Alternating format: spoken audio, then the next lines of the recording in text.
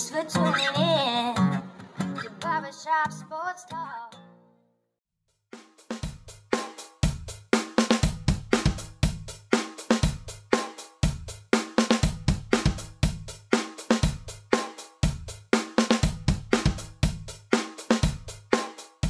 Oh, thank you all for tuning in to another edition of Outside the Shop with me, your host, Daryl D. Lane. As always, wherever you are, however you may be listening, I want to thank you for making me and this show part of your day, whether it be via Spotify, iTunes, Stitcher, Apple Podcasts, Google Podcasts, iRadio, SoundCloud, whichever podcasting app or platform you may be listening to me via. Being recorded from Buffalo, New York. As always, it is time. Wild Card Weekend. Me and Ben Karen, host of the Sports Father Podcast, will preview every matchup. We'll also talk about some college football, some NFL storylines as well.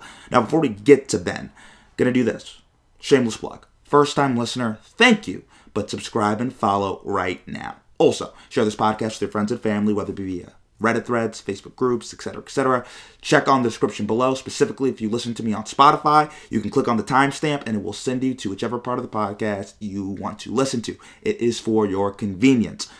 Also, follow me on Twitter at @nighttrain_lane and subscribe to my YouTube channel. Just type in Daryl Lane and you will find it. And lastly, if you have Apple or if you have iTunes, give me 5 stars and a great review. If there's some odd reason, if you don't like the pod, then take a page from what your mama told you. If you don't have anything nice to say, don't say it at all. Coming up next, after the break on Barbershop Sports Talk, we're going to have Ben Karen on, host of the Sports Father Podcast. Coming up next, after the break on Barbershop Sports Talk.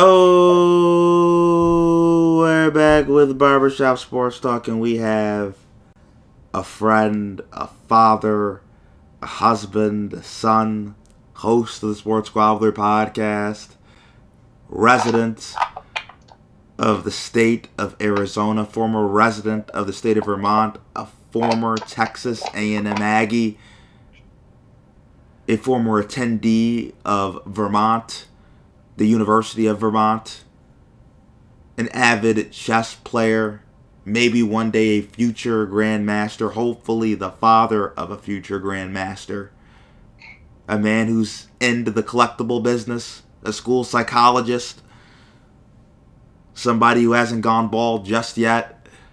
Ben Karen. How you doing, Ben? I'm good, Daryl. I'm telling you, the going bald thing is not far away from happening at this point in time, unfortunately. Really? It's happening, man. It's getting there. Would you ever get the laser surgery to stop it? No, but once it gets far enough along, man, I'm just going all the way bald. Really? Why, Ben? I'm not going to go half and half or something like that. Yeah, that's my greatest fear, is losing my hair. I mean, I'm already kind of low-key starting to lose my hairline a little bit, and it's devastating. It is what it is. It's just, it's life, man. I say, hey, Michael Jordan was bald. Yeah, but Michael Jordan was Michael Jordan. I don't think it'll work. A lot of people were telling me it's good to go bald after you're married.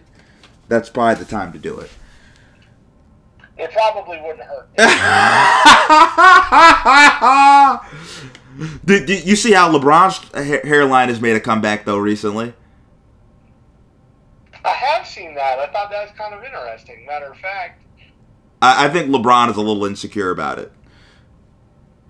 I think he should just go all the way bald. I think that'd be the best way for him to go too. I mean, look at KD's hair. KD's hair, if you see, he has a bald spot at the top of his head. Yeah. KD's around my age, and he's got a similar thing going on with his hair. We're both starting to get that spot in kind of the same place.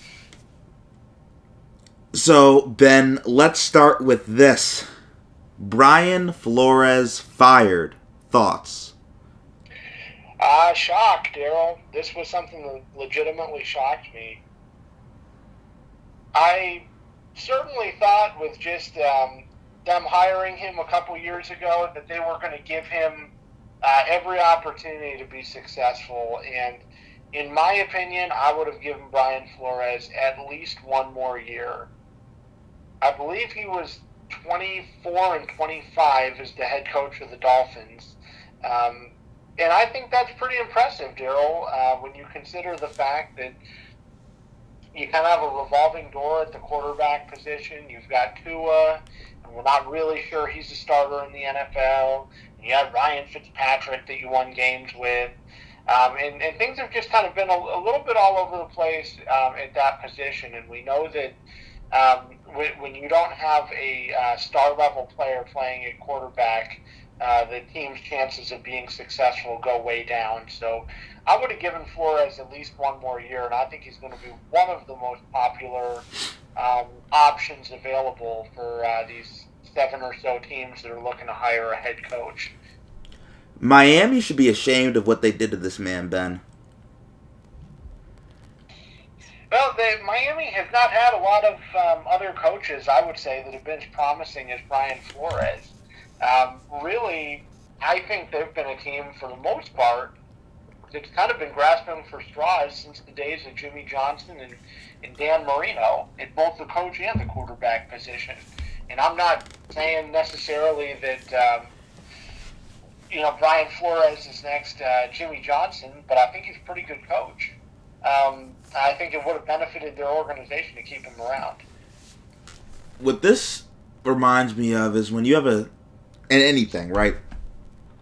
You're in business and the business has been run horribly for so long. Then you finally get the new boss in there and he realizes this place is run like crap. The employees are on their phones the whole time.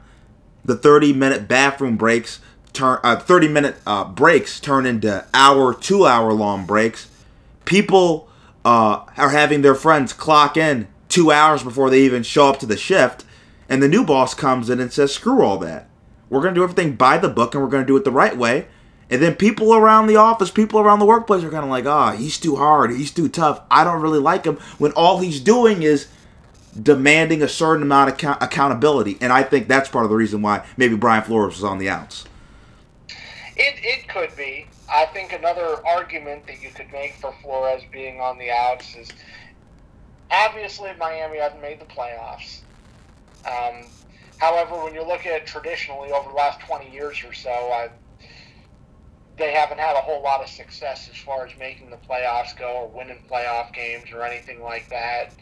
I believe back in the late 2000s, they at least made the playoffs, I think, with Tony Sparano as their head coach. But much past that, there really hasn't been much of anything happening for them. So I think that was a major factor, too. And I think the slow start this season, followed up by the missed opportunity to maybe go to the playoffs with a loss to the Saints. They beat the Saints. They lost at week 17. Yeah, the late loss, I think, kind of sealed their fate for the season, and I think it kind of sealed the fate for Brian Flores, even though I disagree with that. If you fire somebody, here's my one rule. You can fire him, Ben, but you need to find somebody better. Don't fire somebody just to fire them and say, we're making a change. Fire somebody because you're finding somebody better. If it's Jim Harbaugh, fine. But don't fire him and then bring in Joe Schmo. Don't do that. Don't do that. That's my one thing.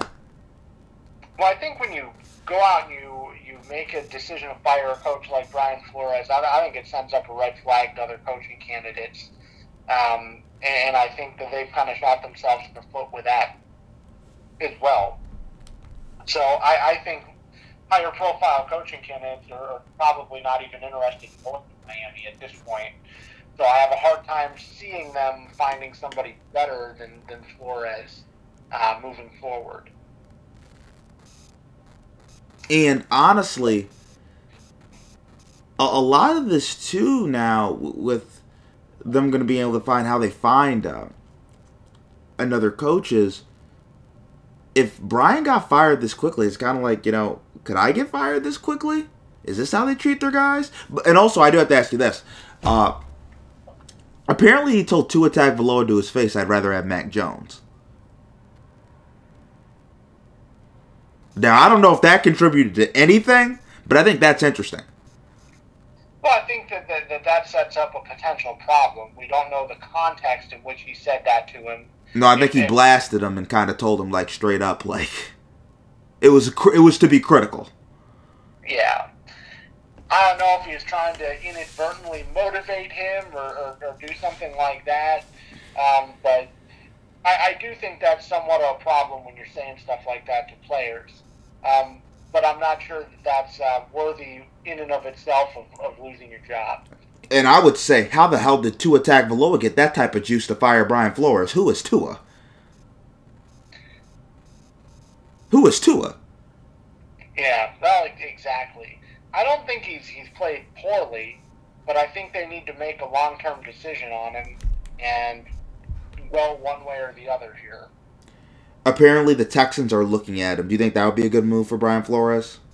There's the Nick Caserio connection. They both worked in New England together. Do you think that'd be a good fit for Brian Flores? No. I mean, I think the Texans, honestly, Daryl, I think they're a lot like the Dolphins. Another dysfunctional franchise who fired their head coach way too early. I don't think they gave Culley a fair shot, Daryl. I mean, not even close. In fact, I think Culley may have overperformed down in Houston based on what he had around him to work with. In the circus that was the Houston Texans. If I'm Brian Flores, Daryl, I'd rather just sit out a season than be the coach of the Texans, because I think that's just glutton for more punishment.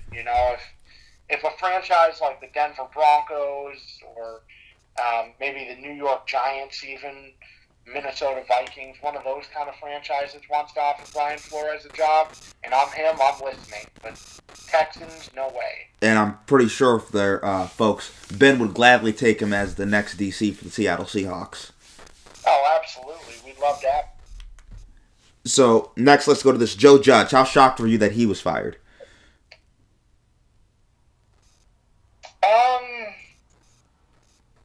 I was more shocked that Culley and Flores got fired. I think what surprised me more than anything else is I'm just not sure, Daryl, that Joe Judge was the problem for the Giants. Personally, when I look at the Giants, I think the biggest problem for them was David Gettleman. He's put them in such a terrible position as far as the cap goes heading into this coming season that it's not even funny. They've overpaid for a lot of players that haven't even come close to living up to expectations. They've done wacky things in the draft that to me don't make much sense a lot of times. And another thing for Judge is he kind of just took the job, and he didn't even get to choose his own quarterback. And I do think, and I probably disagree with you here some, because I think you'll feel differently. I think Daniel Jones is part of the problem with the Giants. I don't think he's maybe the biggest problem, but I think in order to really be successful in the NFL, your quarterback has to be special, and I don't think he's a special quarterback, Daryl. I would agree with you. I don't think he's special, but I would say Daniel Jones is far from the problem in New York. He's not the biggest problem, but I think at best he's like a Baker Mayfield. I would say a Ryan Tannehill. But then again, Ryan Tannehill's the number one seed in the AFC right now. Baker Mayfield's won playoff games. I think you can be successful, but I've seen enough from Daniel Jones that I truly believe if he's in a good situation, he can be a pretty good quarterback in this league. And I think they've done him a disservice. I don't think you're not asking him to be special. There's only about 10 to 12 quarterbacks in this league that I would call special. He's not one of those guys, and that's fine. I think you can still win without having one of those guys. But they need to build up the roster. Saquon Barkley, they drafted him number 2 overall. This man has not played in 2 seasons. That's an issue. They have still not found a way to replace the elite production Odell Beckham was giving them at the wide receiver position. That is an issue. The offensive line has been horrendous. They fired Jason Garrett, an OC. You didn't agree with that. I particularly didn't agree with that either. So now there's no continuity. Yeah, well, obviously firing Garrett did not make them better on offense. They actually got worse on offense when he left. And I would say this about Joe Judge, too, Daryl, kind of getting back to him. I know he was definitely somebody that I was surprised by when the Giants hired him a couple years ago. Um, I remember us talking about that, and we never heard of Joe Judge before the Giants hired him. He was a special teams coach for Patriots. the New England Patriots. Um, never been an offensive coordinator, a defensive coordinator, or anything like that. And I kind of got the feeling like, hey, is this guy even really qualified to be a head coach? And I think, 2 years after watching him coach the Giants, I still kind of wonder that. Was he just in over his head right from the get-go? Because at a lot of points, it kind of looked that way to me. Yeah, there's fair. I mean, I disagree with the special teams coordinator. I don't think you should hate on the special teams guys. I mean, Harbaugh, John Harbaugh, he's an example of a guy who's a special teams coordinator, and he's been a very good coach. I don't think you always have to go the offensive, defensive coordinator route, because I do think the biggest part of a head coach is to be a leader of men, to run a system, to hire people in place that can maybe cover up those holes. But obviously Joe Judge wasn't doing that, and he fired Jason Garrett, which I think we both agree probably wasn't the move. I think they probably should have given him another year, but he didn't really earn it. So, I mean, I can't get too mad that he got fired. It's not, I mean, I don't think Joe Judge can lose sleep overnight. He might say maybe should they have given him another year? Yeah, probably. I think we can all agree on that, but it's not like this is the biggest tragedy in the world. The team was 4-13. He didn't get another year. Oh my gosh. Like, it's not like that. I think maybe, too, just looking at what happened with the Philadelphia Eagles, who division rival for the Giants, might have played a factor in it, too. Nick Sirianni comes in, and I don't think the Eagles were that much better than the Giants, to be honest with you, Daryl. And, at least from a talent perspective, and the Eagles are now a playoff team, and the New York Giants haven't moved the needle at all. I think the Giants might be looking for their version of a Nick Sirianni. Now, Mike Zimmer, how shocked were you he was fired from Minnesota? I wasn't shocked by this at all, Daryl. They've underperformed based on how much talent they've had on that team for a number of years now, and I actually would be honest with you here and tell you I think he needed to go. I think he's an example of a guy that's probably a great defensive coordinator, but he's just not going to be a head coach. Really, Ben? I think Mike Zimmer should get another shot. Oh, I don't. I mean, yeah, solid quarterback in Minnesota, solid wide receivers, guys like Adam Thielen, Stephon Diggs before he left, Justin Jefferson now, Dalvin Cook at the running back position. Like, you ought to be a perennial playoff team, Daryl, with the amount of talent Minnesota had. They're solid all the way around, even on defense. There's no reason why the Vikings shouldn't have been in the playoffs this year. I like Mike Zimmer. I think Mike Zimmer should get another shot. I'm Team Zimmer. He coaches. He can coach up some defense, Ben. And we did see winning-wise, he got them to an NFC Championship game. With Case Keenum, by the way, who's now a backup. That did happen. But, I guess I'm looking at everything as a whole. And that would be my takeaway. Is I think he underperformed with the talent he was given. So David Culley fired. How shameful was it what they did to David Culley, Ben? Well, I think this was the most shameful firing out of all of them, if I'm going to be frank with you. And I know I touched on it a little bit earlier, but, he really kind of impressed me this season, Daryl. Nobody expected anything from the Texans. He walked into, like, a complete disaster situation there. The whole Deshaun Watson thing, they got traded away J.J. Watt, really left the cupboard bare for him. And here he comes, and Tyrod Taylor obviously gets injured. He wins on opening day against the Jaguars, And they won some other games down the stretch. They played New England tough this season, even though they lost that game. They played Tennessee tough. They played Tennessee tough. They beat Justin Herbert and the Chargers, even though both teams for that game were kind of depleted. But I was, to be honest with you, Daryl, I was kind of impressed with what he managed to accomplish when you consider that Davis Mills was his quarterback. And I think Davis Mills played better than most people would have thought, too. Davis Mills got better as the season progressed, actually. So I look at this, and I have to ask, if you're the Houston Texans, what more do you want from this man? I think this was a situation of he was never the long-term guy. The clock was ticking the moment he was hired. I think he was just supposed to be a professional placeholder until they got the coach they wanted. I think that's what it was.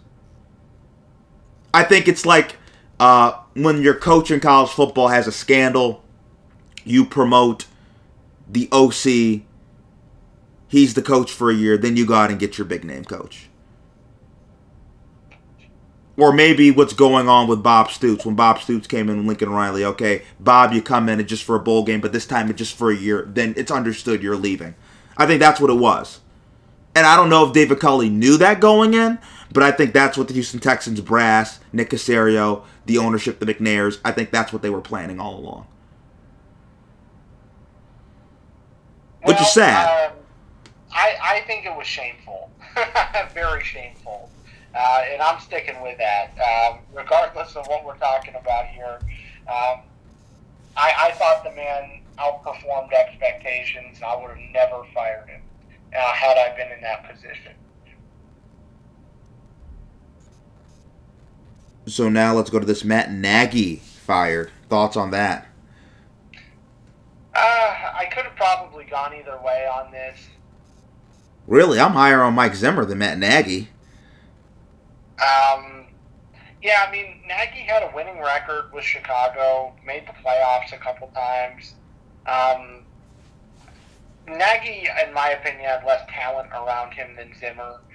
But I guess this is what I would say.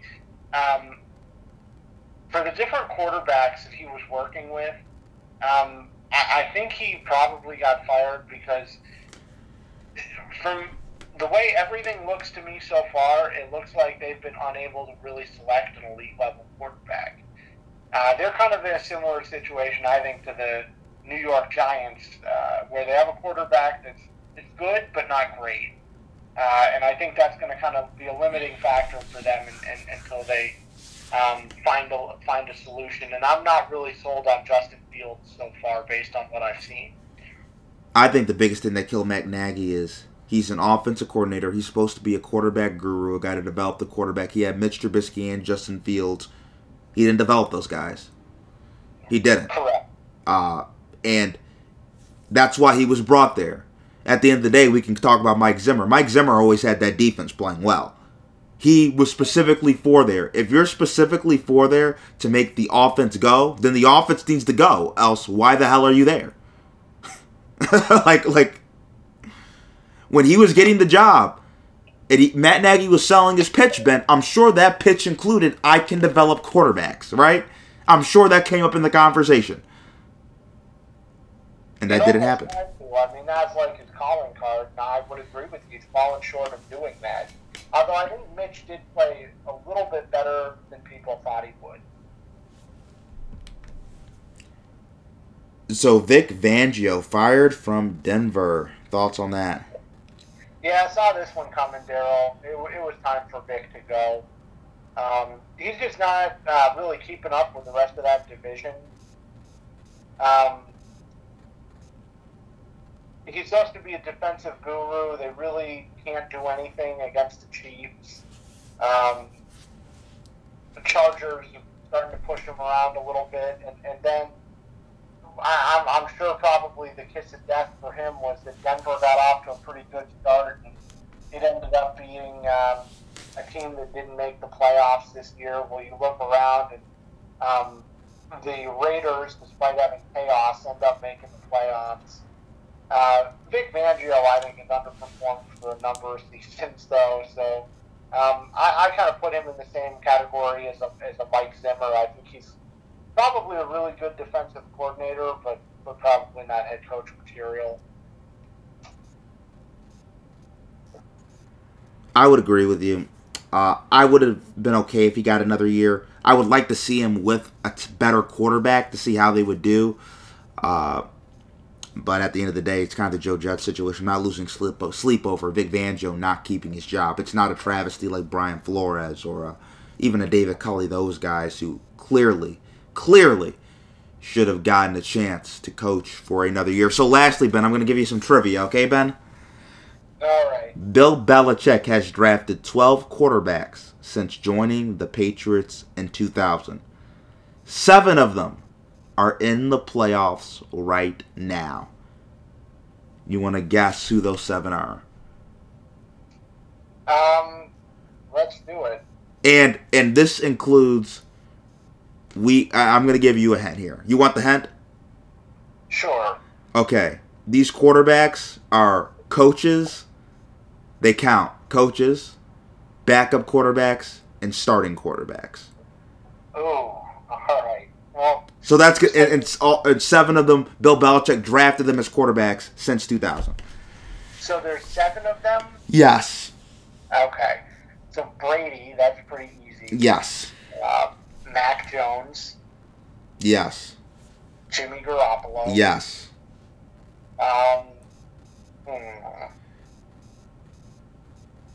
3 out of the 7. Trying to think.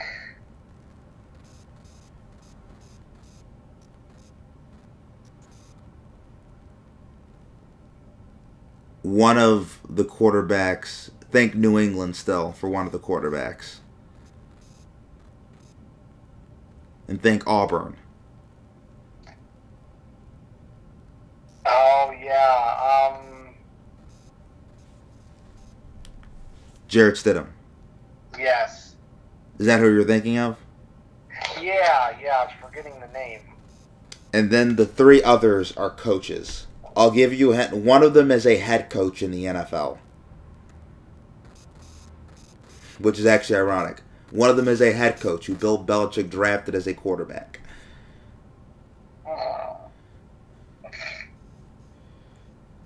Trying to think. Go through here. Is it Cliff Kingsbury? Yes. Yeah, okay. And I'll give you the other 2 because they're position coaches, and I don't think you'd get that. Kevin O'Connell, LA Rams offensive coordinator, and Zach Robinson, the LA Rams quarterback coach. I probably would not have gotten those guys. So in total, Bill Belichick, 7 of his quarterbacks, they're going to be in the postseason.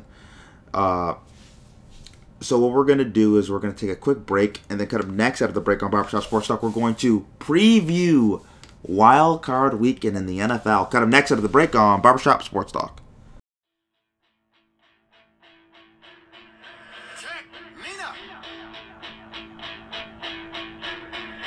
Kansas City! You ready? You ready? 3, 2, 1, go! Welcome to the Red Kingdom! Yeah! Red Kingdom! Welcome to the...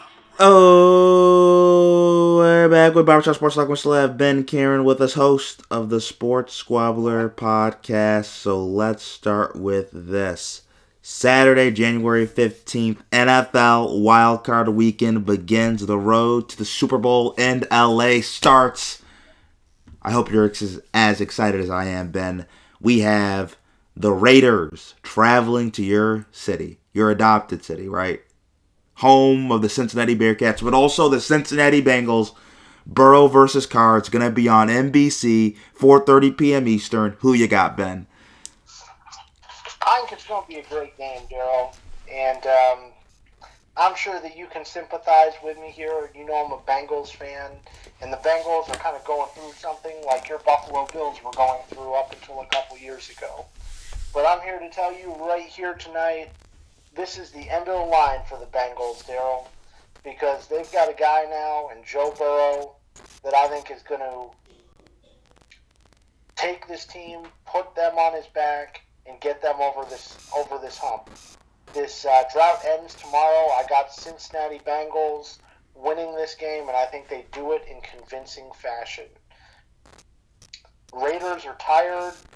Played a long game last weekend. Now they got to travel across the country, and I just don't think they can keep up with the Bengals offense. Daryl, I like Bengals here. I'm gonna say 35-22. They get the job done. I think this is actually a game that's going to be offensive fireworks. I'm going to go with the Bengals as well. I'm going to say Bengals 37 to the Raiders 34, but I think there's going to be a lot of points put up. I don't think Derek Carr and co. are going to go out without a fight. They fought all year. I just think Cincinnati is a much more talented team. And I don't see the Raiders getting the stops consistently because this offense with Joe Burrow and company, it's deep. You have Higgins, Boyd, Jamar Chase, who in my opinion might be the best wide receiver in the NFL right now, but that's a whole other story for a whole other day. Joe Mixon, 1,000-yard rusher. Not the best offensive line in the world. And the Raiders have some good defensive ends that can rush the passer, but I don't think they're going to cause Joe Burrow to make enough mistakes or rattle this offense enough to where I think that's going to be a huge issue in the game. So I'm going to go Bengals.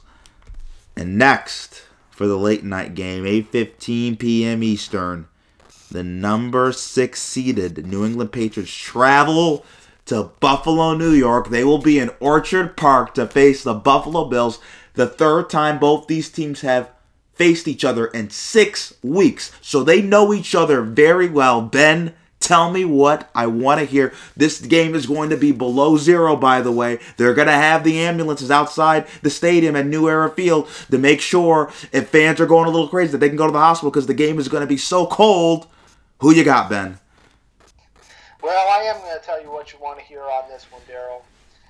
I think everything has been set up for Buffalo to take this game. It's in Orchard Park. I like Josh Allen more than I like Mac Jones. And basically, with that being said, I think Buffalo finds a way to win this game. And I think they need to win this game more than the Patriots. I think it'd just be. I think there's going to be a lot of backlash if the Bills don't win this game, and I do think the Patriots are a tough draw. But I like their chances here, Daryl. I'm going to say Buffalo wins. I'm going to say 24-20 against the Patriots. It's going to be close. Yeah, I'm going to go with the Bills 23 to the Patriots 20. I think this is going to be a lot closer to the game where the Patriots rushed for almost 200 yards as opposed to the game where Josh Allen went bananas in Foxborough. But the Bills are the better team, better quarterback. I know McDaniels and Belichick, they're going to cook up something on both the offense and the defense side of the ball to fluster Buffalo a little bit. They're a big physical team. I think the running game is going to play a big part in this game. But I think Josh Allen is going to be special on Saturday night. I think he's going to be special. I think he's going to make some plays that you're like, no matter what scheme we do, however we want to play this coverage, you just can't stop it. So I think we're going to have one of those games. And I think the Bills are going to find a way to survive. But this is going to be a very tough, physical, hard-fought football game.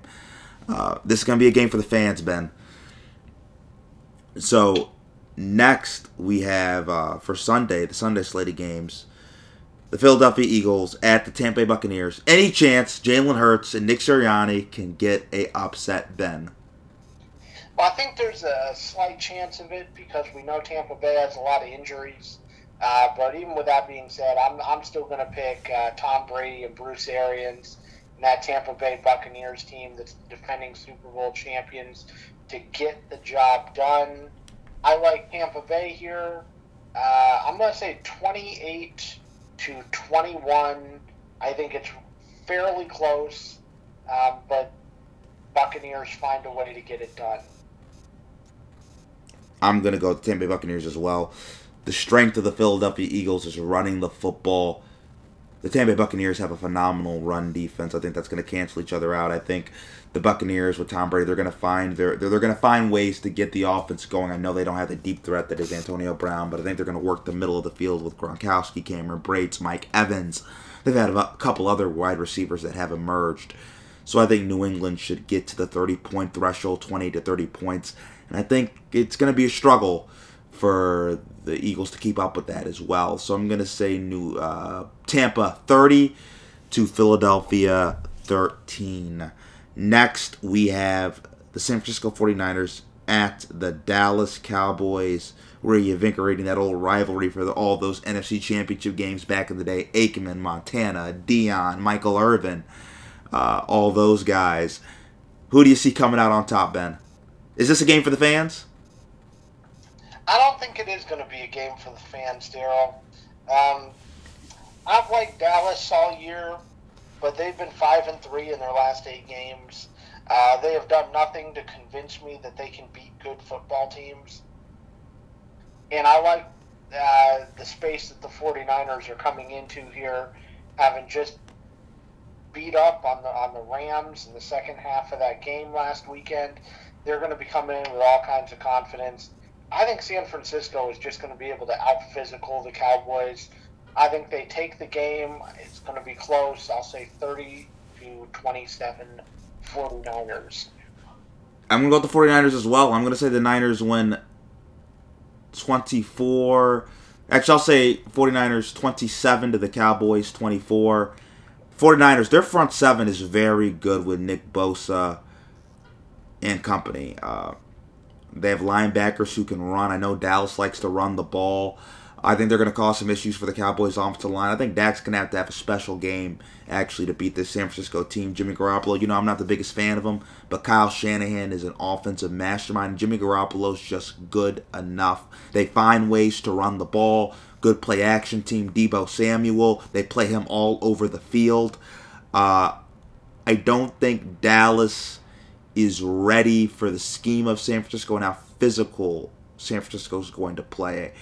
So I'm going to go with the 49ers in a really competitive, hard-fought football game. Next, we have the Pittsburgh Steelers at the Kansas City Chiefs. The Kansas City Chiefs in Arrowhead. Any chance Pittsburgh can get a little revenge on the Chiefs for what they did to them a couple weeks prior? I'm not seeing it here.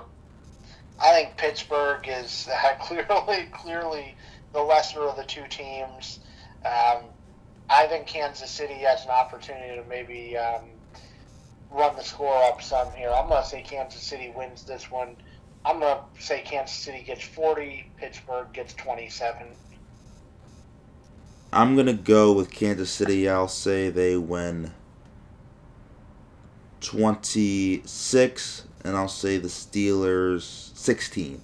I think this game will be a lot closer. I think they'll do a better job of getting some pressure on Mahomes, but the Chiefs are just a better football team from top to bottom. So next, Monday Night Football. Arizona Cardinals at the LA Rams. Ben, who you got? Well, I'm going to go with my hometown Cardinals here, Daryl. They've already gone to Los Angeles and won once. I do not think that the Rams are going to be able to slow them down on offense. If DeAndre Hopkins comes back and A.J. Green is out there and Christian Kirk, there's going to be too many weapons. I think Arizona has a real chance to overwhelm the Rams, and then I can see them putting the Rams into a situation where Matthew Stafford needs to throw the ball a bunch of times, and we do know that he is prone to mistakes, and I think that Arizona is going to capitalize on one of those mistakes and seal this one out. I'll have Arizona here 38 to Los Angeles 34. I'm going to go with the Rams. I just think they're a better football team. And I know there is some concerns about Matthew Stafford turning the football over, but I worry about how Kyler Murray is going to handle the pass rush of the Rams because Aaron Donald's going to be coming after him. So I think that's going to be an issue. Also, I just worry about how Cliff and this whole offense works in the postseason. They're too spread. I know they're very speed-based, but when they face the physicality that's in the playoffs, I wonder how this team is going to react. So I'm going to go Rams. I'll say 42 to the Cardinals 38. I think this is going to be a very exciting game and a game for the fans, Ben. Yeah, there's going to be a lot of good games this weekend.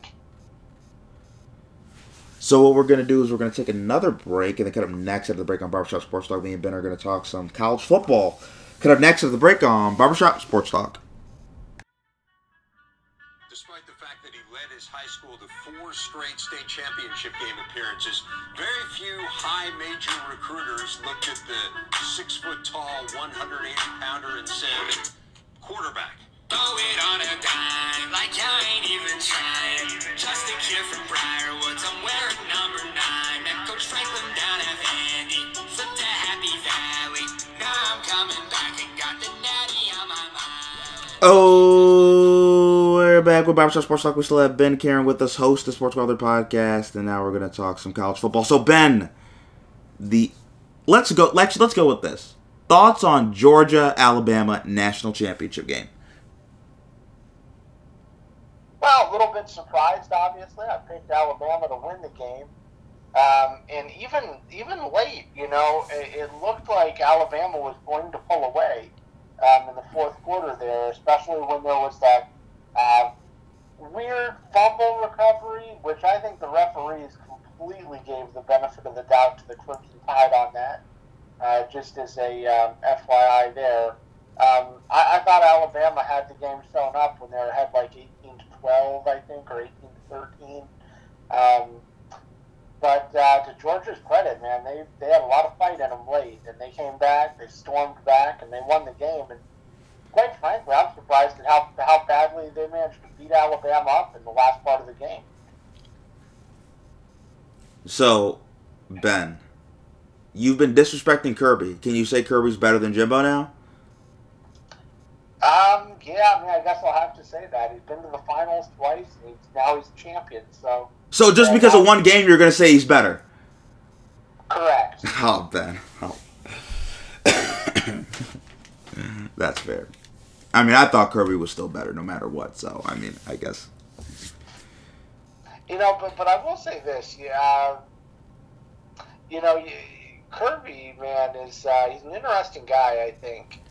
Some of these coaches, Dabo Sweeney's of the world, the Mario Cristobal's of the world, the Jimbo Fishers, guys like that, even Nick Saban to some degree, these guys are all charismatic and stuff like that. I think, I will say this acknowledgement of Kirby Smart. Kirby Smart is not charismatic. So in my mind, it's even more impressive that he managed to motivate his team to mount a second half comeback. You don't think he's charismatic? Not at all. And the adjustments Georgia's defense made against Alabama, I think they represented themselves well. They did, and I liked the adjustments the offense made late. The offense was the ones that were getting it done. So Alabama had no answers for them late. Alabama really didn't. Bryce Young, the more I look at it, I don't know if he should have been the Heisman Trophy winner, but that's just me. But congrats to the Georgia Bulldogs. I think they capped off. And they were the number one team for basically the whole season, Ben. I mean, and they kind of proved that they were the best team. Absolutely. They had a great opportunity in front of them to avenge their only loss of the season, and they went out and did it. Very much the same way that the Tide did it about a decade earlier when they got the rematch against LSU. So let's go here. So the AP poll released their final set of college football rankings. I just want your thoughts on this. So Georgia was number 1. That's fine, right? 2 was Alabama, 3 Michigan, 4 Cincinnati. Are you fine with that top 4? Well, it makes sense considering the fact that they all made the playoffs. Okay, so 5 was Baylor, 6 was Ohio State, 7 Oklahoma State, 8 Notre Dame, 9 Michigan, 10 Oklahoma, 11 Ole Miss, 12 Utah, 13 Pittsburgh, 14 Clemson, 15 Wake Forest, 16 Louisiana Lafayette, 17 Houston, 18 Kentucky, 19 BYU, 20 NC State, 21 Arkansas, 22 Oregon, 23 Iowa, 24 Utah State, 25 San Diego State.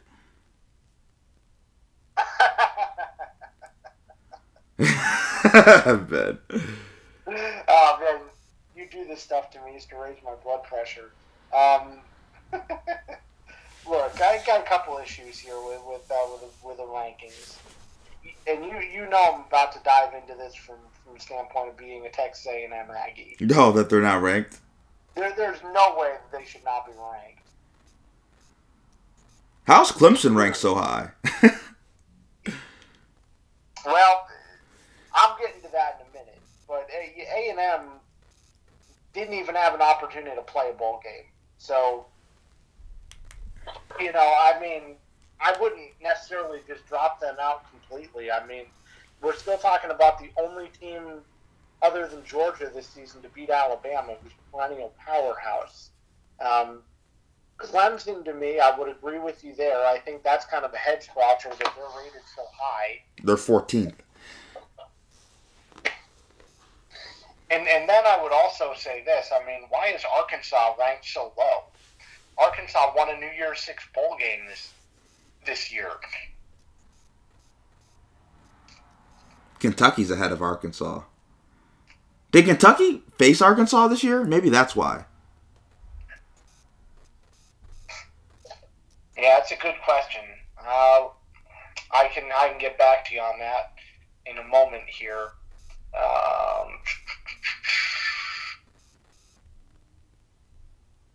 Because that'd be interesting to look at. Because you are right. I do wonder how that comes about. Yeah, I thought, Arkansas beat Penn State. Arkansas and Kentucky did not play this season. You are right. They didn't. They played Okay, yeah, they didn't. Yeah, that is interesting. Kentucky did win their bowl game, though, I believe, right? Yeah. They're legitimate. I believe they were in a New Year's Six bowl game as well. Houston was ranked higher than all. I mean, I guess I get why they did that, but it just feels a little bit fraudulent. That's all. But it bothers you that A&M's out. Oh yeah, most definitely. I know A&M is better than some of those teams. A&M's going to beat San Diego State by double digits. So let's go to this. Kirk Ferentz, of that coach of Iowa, he just got extended through 2029. What'd you think of that? I was kind of surprised by that. I mean, I didn't think he'd be coaching for another 10 years. Really? Why? Well, I thought he was getting up there in age. He loves the game, Ben. Hasn't he been coaching with Iowa since the late 90s? I think so. I mean, that's incredible. That kind of longevity. Something about that black and yellow, man. The Pittsburgh Steelers, same thing. Their coaches stay forever. Gene Chizik is going to be the defensive coordinator at the University of North Carolina. How do you like that move? Well, if I'm Mac Brown, I like it because I think he just masterminded his way to a big move. If I'm Gene Chizik, I'd probably be looking for another head coaching job if I wanted to be in college football.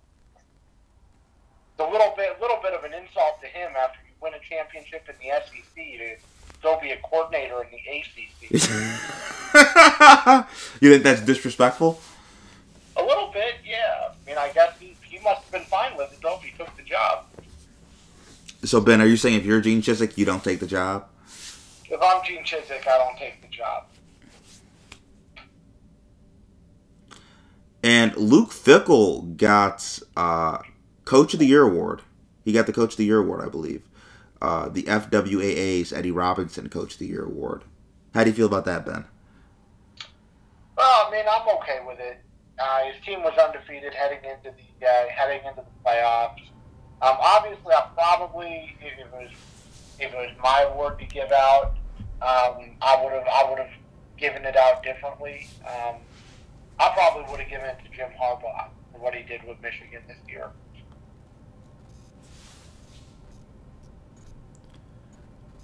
Okay, so Ben. Now I think I know what you're gonna say to this, but I'm going to try you a little bit. So, North Dakota State. 2012 national champions. 2013 national champions. 2014 national champions. 2015 national champions. 2016 national champions. 2018 national champions. 2019 national champions. 2020 national champions. 2022 national champions. So they have won since 2012. They have won how many national championships? 1, 2, 3, 4, 5, 6, 7, 8, 9. 9 national championships. That's amazing, right, Ben? Well, it is an incredible level of dominance. Can we not consider this one of the best runs in college football? Well, they're not really, playing D1 football. I mean, they're not in the FBS, so I'd be a little bit hesitant to say that. If they were doing that in the FBS Division One, I'd feel differently. Best Alabama players ever. I'm just going to give you a list. Okay, last 10 years. Devontae Smith, Derrick Henry, Najee Harris, Amari Cooper, Minkah Fitzpatrick, Jonathan Allen, Will Anderson Jr., C.J. Mosley, Tua Tagovailoa, Cam Robinson. Who's number one on that list for you? Oh, man. That's a good question. I'd probably have to go with Derrick Henry. Really, over Devontae? To win a Heisman Trophy as a running back and then to go on and do what he did in the NFL, I mean, he's been a wrecking ball since the day he was in college. Who would be second on your list?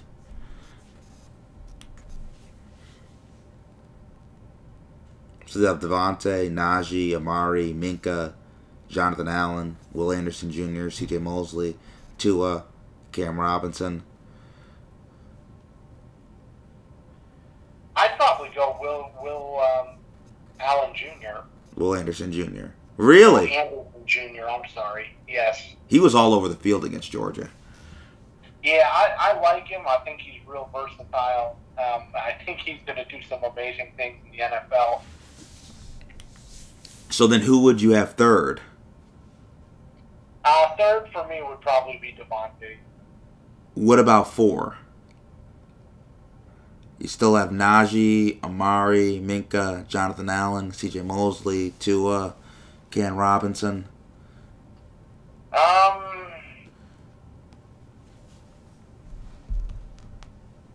Yeah, that gets hard. I would say maybe Minkah at 4. Okay, Minkah at 4. So at 5 now, who would you have 5?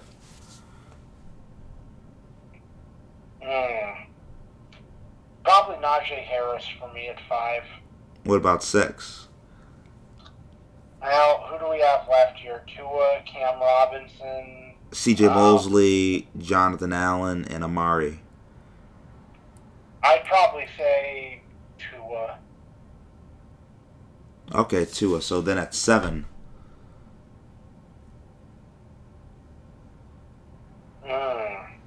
C.J. Mosley probably. 8. Here I would put Cam. 9. Bruce. So then 10 you'd have Amari. I'd have Amari at 10. Yeah, I've never been high on Amari. Really? I thought you were high on Amari, Ben. No, not very high on him. I don't think he's that special. I don't even think he's the best receiver on his team right now, Daryl. Who's the best receiver on his team? I think CeeDee Lamb is at least more athletically gifted. So let's go to this, Ben. College football dynasties. So I'm going to give you dynasties, okay? And I want you to rank them for me. Okay.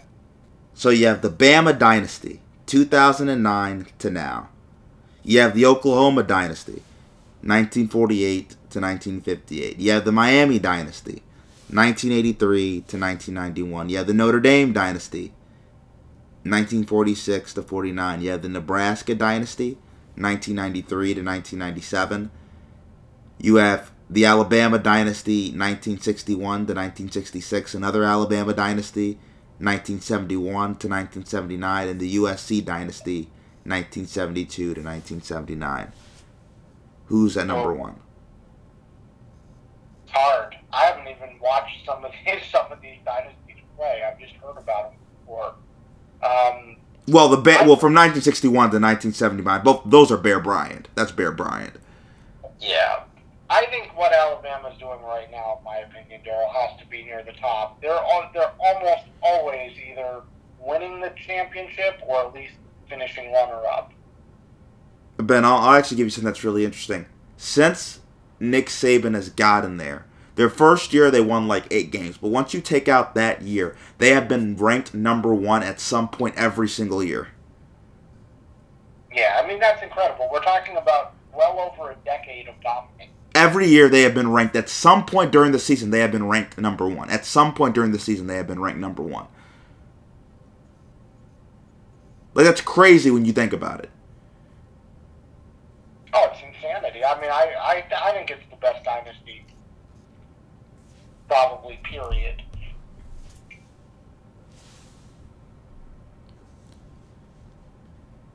And lastly, good ones on that list. I mean, for sure. You know, Notre Dame was from a standpoint of being nationally popular, would probably have been close to the top. So my last question for you, Ben, is going to be this. So Caleb Williams, did we talk about this, about how Charlie Batch offered him $1 million? We did talk about it, to go to Eastern Michigan. Yes. Do you think money should drive his decision? No, I mean, not in the slightest. I think he's in a position where, as long as he makes the right move for him and his career, the $1 million is probably going to be insignificant down the road. If you go to Eastern Michigan, you're probably going to get less national exposure than if you go to a Power 5 team. I would personally go to a Power 5 school if I was Caleb Williams, where I knew I could start. And, I'd try to show out there, and I'd have a little bit of a better platform, I think, to get noticed and to have scouts come see me play. That's a fair point, Ben. Ben, I want to thank you for coming on the podcast, man. I appreciate it. Hey, anytime, Daryl. Always good to be talking with you about football.